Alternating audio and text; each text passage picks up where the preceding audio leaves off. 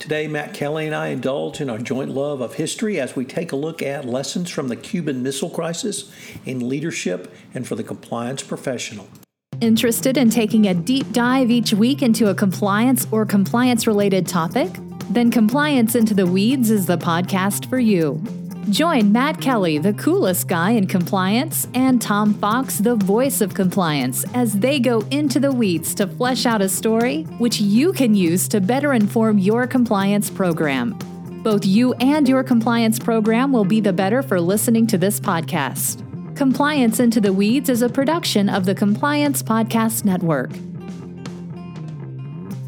Hello, everyone. This is Tom Fox, the voice of compliance, back again with Matt Kelly, the coolest guy in compliance. And you're in for a treat today because we're going to engage in a little historical storytelling for Compliance Into the Weeds. So, Matt, first of all, welcome. And what has caught your eye around storytelling, history, and compliance? Yeah. So, hi, Tom. It's good to be here, as always. And this is about a history book that I picked up the other day. This is newly published, a book about the Cuban Missile Crisis in 1962. And it is written by a Ukrainian-born history professor who taught, I think, at Harvard for a while. He may still be there. His name is Sergei Polky, if I am pronouncing that correctly. And his book is called Nuclear Folly, about the Cuban Missile Crisis, which there have been many other books written about that already. But what is interesting about Polky's new book is that, number one, he has a lot of access to Russian, Cuban, and Ukrainian source documents. And Ukrainian is important because the Soviet premier at the time, Nikita Khrushchev, was Ukrainian. So he has access to all of these documents that until now a lot of Western historians have not seen. And also, rather than the usual historian perspective of let's see everything that John Kennedy and Nikita Khrushchev got right to prevent global nuclear war in 1962, he looks at what did they get wrong, where it is a miracle that this planet is still here and not just a radioactive cinder. And when you read the book, and if you're a history buff, I would recommend this book. There have been several points there where you have to wonder, how did we get out of this enormous security threat back in October 1962? So that's the history part of it. But as I was reading it, yet again, a big theme that came out was the importance of clear communication of risk and facts on the ground, literally on the ground in Cuba, facts on the ground. And when that does and doesn't happen, how large organizations then start to miscalculate and make mistakes, which is a lesson that I think should sound very familiar to a lot of compliance, audit, and risk professionals, where a misunderstanding in the senior office about what the situation really is leads them to go down all sorts of false trails, and they wind up with grossly inaccurate conclusions. And we see this in corporate governance all the time. So that's what I was writing about this week, is teasing out some of the lessons in this book about the Cuban Missile Crisis that actually have a lot of relevance to corporate governance today. So what you found, Matt, and of course, Matt blogged about this, and we're going to link to this in the show notes, but there was a gentleman, military aide to Khrushchev, called Sergei Birazov, and he was sent on a mission by Khrushchev to obtain certain information, or as you would say, facts on the ground. How did the culture of the Soviet Union actually influence his, not simply his investigation, but his reporting, leading to perhaps a miscalculation by Khrushchev?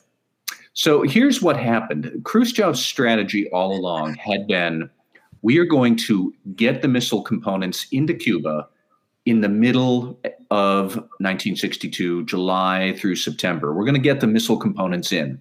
We're going to hide them in the Cuban jungle and put them together under cover of night. And then when the missiles are all complete, we will suddenly pop up to the world and to John Kennedy is saying, we have nuclear missiles right on your doorstep. They're all ready to go. You can't get them out anymore. And we don't want you to invade Cuba. And look at me, Khrushchev, I am the socialist leader of the world. That was his grand scheme with why would we put missiles into Cuba. But a big part of that then was that the missile components would need to be hidden in the jungle while we were putting them together. Because if they were found before they were ready, before the missiles were fully assembled, the Americans could jump up and say, no way, stop, you're not going to do that. And then off to the races we go. So this was a really important thing for this Sergei Borisov, I think his name is. His job was to go and scout locations in the jungle. Where are we going to put the missiles so that we can assemble them under cover of jungle canopy and darkness? And he found that actually there was nowhere in Cuba that he could do that. In places where the jungle was thick enough, for various other reasons relating to weather and heat and humidity, you couldn't put a missile launch pad there in the thick jungle. Where you could put a missile pad that it would work, there were only a few palm trees around, and then U.S. spy planes would pick them up immediately that these things are being built. We have to intercept. So he had no good answer for Khrushchev about where we could build these missiles, and where to build them was critical. So what did Mr. Borisov do? He lied. And he said, oh, yeah, sure, man, place looks great. Bring them all in. And then because of that, the U.S. surveillance planes promptly found the missiles being constructed, and then came the Cuban Missile Blockade, and then came a whisker away from thermonuclear destruction before Khrushchev and Kennedy finally reached a resolution. But all of it sprang from, wait for it, compliance officers, a mid-level executive did not want to speak up to senior management about a situation that management wouldn't want to hear.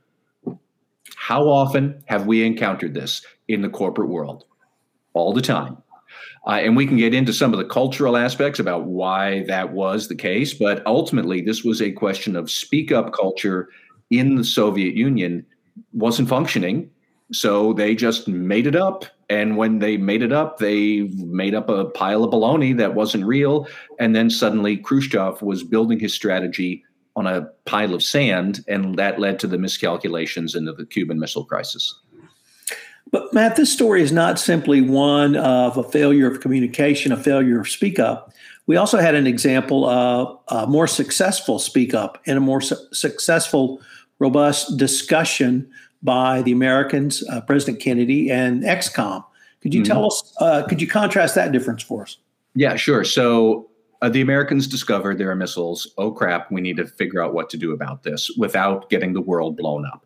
And Kennedy had numerous considerations. So if he invaded Cuba, the Soviets would either respond probably by attacking West Berlin, or then you have crises in both places that quickly escalates to thermonuclear missiles flying around the world.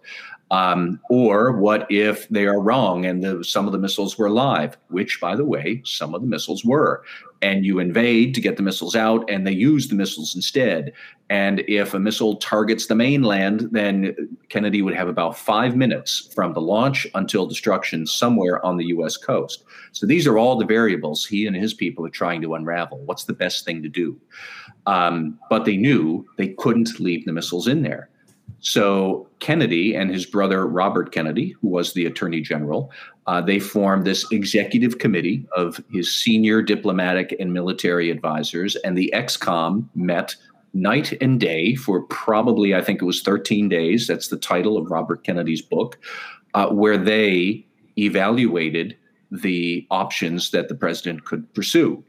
And oddly enough, at the start of it, the president was the one who said, we have to invade, and we have to invade right now. And the XCOM tried to debate through, is that really the best thing to do? Because we could wind up with a nuclear exchange. And over the course of the 13 days, they bounced these ideas back and forth. And Polkey's book goes into all sorts of examples of people looking at the president and telling him to his face, Mr. President, we shouldn't do this that you want to do. Or, Mr. President, you don't understand that. Or we think that this is the better option. Very frank discussions that ultimately led to, by the end of it, Kennedy had flipped around his position where numerous military people wanted to invade. And Kennedy said, no, we are not going to invade. We are going to basically cut a deal where the missiles would be removed. The U.S. would promise not to overthrow the Castro regime in Cuba, so it would be a socialist country right on our doorstep. And then as a side deal, several months later, we would remove our own nuclear missiles from Turkey, which Khrushchev was not a fan of, and Kennedy didn't necessarily want them there anyways. They were outdated missiles. So we wound up getting the missiles out, U.S. not invading, U.S. taking our own missiles out of Turkey instead. And all of that came about because of a much more robust discussion in the United States. Over in Soviet Union, they were just listening to Khrushchev and doing whatever he said. And out of his entire Politburo and little coterie of aides and brown nosers, frankly, there was only one very senior Soviet statesman who had been through the revolution with Lenin who could speak truth to Khrushchev to say, this probably isn't a good idea. We shouldn't do it. And they more tolerated him rather than listened to him. And they just did whatever Khrushchev wanted. And they told Khrushchev what he wanted to hear. And we had the opposite going on in Washington. And the results are history. So a couple of footnotes to that I'd like to throw in. The Kennedy sought the counsel of former President Eisenhower, also retired General Eisenhower. And Eisenhower said he would not comment on the decision. What he wanted to know was the process. And so Kennedy described the process, which led to the ultimate decision. And Eisenhower approved the process. Yeah. And I always thought that was a prescient view of things that certainly General who invaded Europe and basically won the war for the Allies, at least on the Western Front, then became president. And he was not concerned about the decision. He was concerned about the process. And once he was comfortable with the process, that's what he told Kennedy and basically said, go forth as you have determined. The second thing is I recently watched the HBO miniseries Chernobyl. And that was exactly what led to the disaster at Chernobyl, what you've described in the Soviet decision-making, which is that there is one view, and that view will not be moved. And it started with the actual floor manager in Chernobyl who refused to believe that the readings he was being given by the engineers were so off the charts on a particular test they were running. And then when that exploded, when the explosion happened, he even denied there was an explosion. Then it went up to the plant manager who said, well, nothing could have happened. I wasn't at the plant. Couldn't be my fault. And then that went to the regional manager and went to the agency they reported to. It went all the way up to the Politburo, where there was finally one scientist who said, we have a problem here. And it led to hundreds of thousands of deaths and numerous tragedies, but it was exactly that type of failure to allow for any kind of discussion, which directly led to the ongoing disaster and probably the initial explosion as well. But the process, the XCOM process, has been, I think, fairly well documented, at least in the West, and it shows a very robust discussion. As you said, people telling the president, no, he was wrong, and they were right, but ultimately coming to a consensus. Would that be your assessment?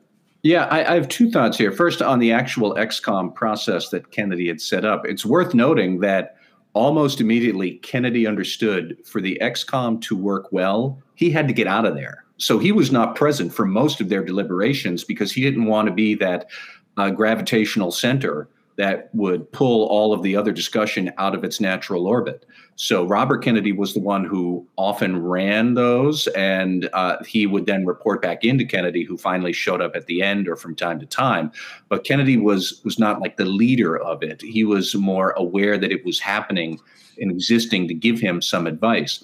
But what strikes me about the differences between the American system and the Soviet system is that the leaders in America had institutionalized a speak up culture. That was the value that they wanted to emphasize, so that you could speak truth to the president and then let him, or maybe someday in the future her, but the president, ultimately, he's the one who makes the decision, but he gets the best and most frank advice and opinion available.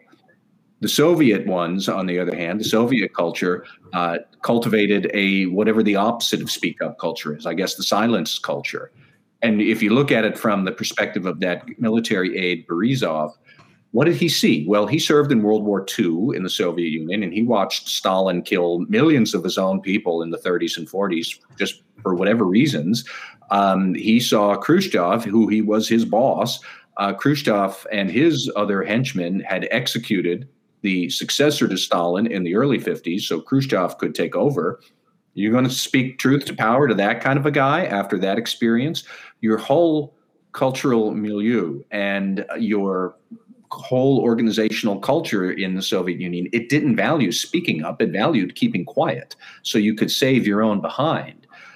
Whereas in the West, we had, I believe Kennedy was a good leader, although his tenure was cut short when he was shot in 1963. But I would actually look at it more as the leaders, say George Washington, Abraham Lincoln, Teddy Roosevelt, who specifically said, you do not take an oath to me, you take an oath to the country, to all of his aides.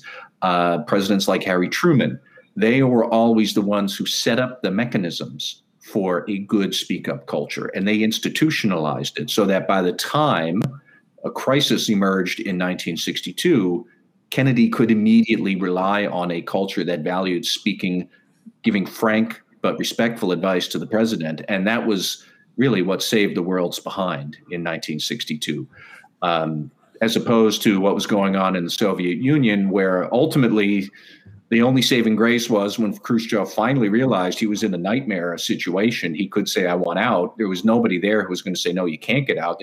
All they did was say, yes, boss, all the way through. But it is striking to see the role that a speak-up culture plays and how the leadership over many years can either emphasize and cement that culture into place, or they can demolish it and pave it over so it doesn't exist, which is, I think, what we saw in the Soviet Union, clear up right through the Chernobyl disaster in 1986. And I think still to this day, what's going on in Russia. But there's a lot of lessons there that you can glean from this book about the missile crisis. So, Matt, we had a comment come in from a podcast fan. Ben Lockwood has said, probably why General Eisenhower said the plan is nothing, planning is everything. Planning is as a verb when it matters. So what could the compliance practitioner, before we get to perhaps some lessons learned, there's a recent new biography of JFK out, which focuses on his time up until his election to the Senate. So his war service, his educational background, his running and being elected to Congress, and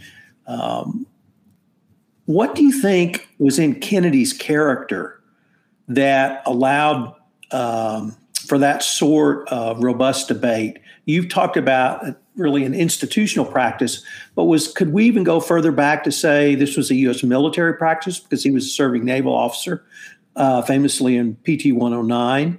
Was it some work in Congress? He really had no business experience up until his presidency. Or is it really just the institution of the presidency itself had formalized this type of process?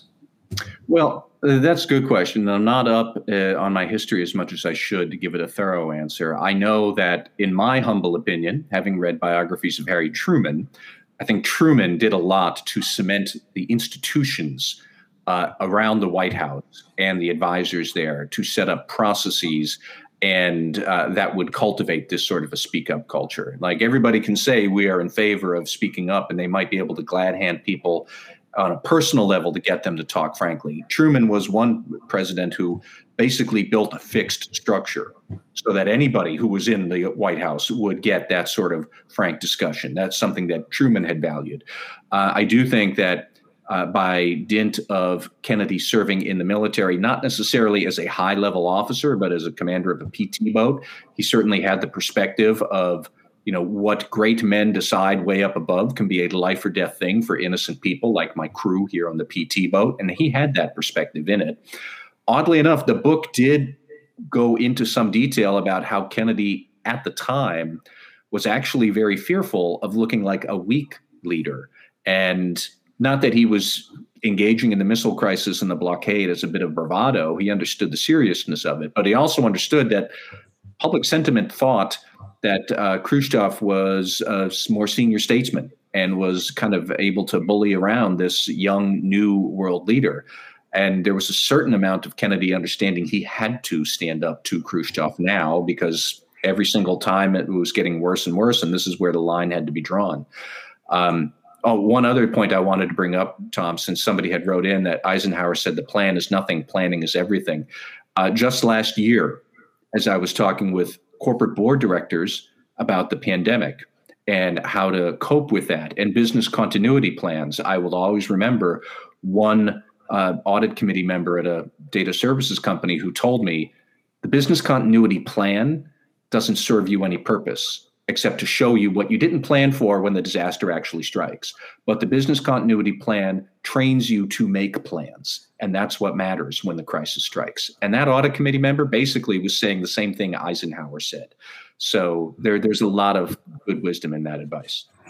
So, Matt, could we maybe distill a few, 1, 2, or even 3 lessons for the CCO, the compliance professional who may have a coterie of people either working with him or for him to get through the day-to-day policies, issues, or even crises that might pop up?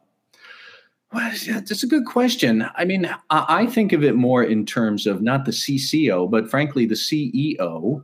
And maybe you're the CEO of your compliance function if you want to view it that way. But really, it is just so much about how you, the leader, can communicate to your lieutenants, whoever they are, the importance of the mission and the organization and the values that underpin what the organization does. And Tom, you and I have talked in the business world. There's that book out there, Good to Great, which I also recommend, even though it's 20 years old now, that looks at businesses that have been around for a long time and then achieved greatness later. They didn't come out of the gate as a whiz-bang startup, but what was it that led them to go from being a good company to a great company? It's always about the leadership, and the best leaders are the ones who put the company first and who value getting frank information and tell people that is the most important thing that you can give me is good advice, not give me supplication and brown nosing and telling me my ideas are wonderful.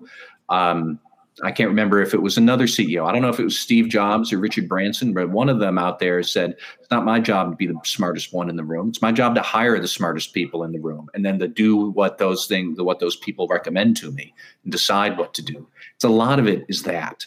It's just about good leadership, and good leadership is underlining the importance of a strong culture and strong ethical values in the furtherance of the organization's mission. That's what you have to focus on. I suppose that's true whether you're the department head or the CEO or the president or any other leader, but that's what sticks out to me. Well, Matt, I think that's a great note to end on. This has been a lot of fun to have a real lesson from history that we could talk about as a real lesson. So I look forward to seeing what we come up with next week. Thank you, Tom. Thank you for listening to this episode of Compliance Into the Weeds. We're going to link to Matt's blog post on this topic in our show notes. If you have any questions, you can email Matt at mkelly@radicalcompliance.com. You can email Tom at tfox@tfoxlaw.com. I would urge you to check out some of the other podcasts on the Compliance Podcast Network. We have a great series from Mikhail Ryder-Gordon on the Wirecard saga.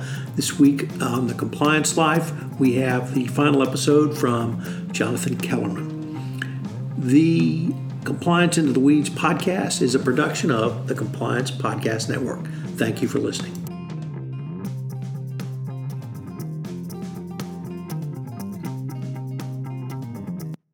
This podcast is a part of the C-Suite Radio Network. For more top business podcasts, visit c-suiteradio.com.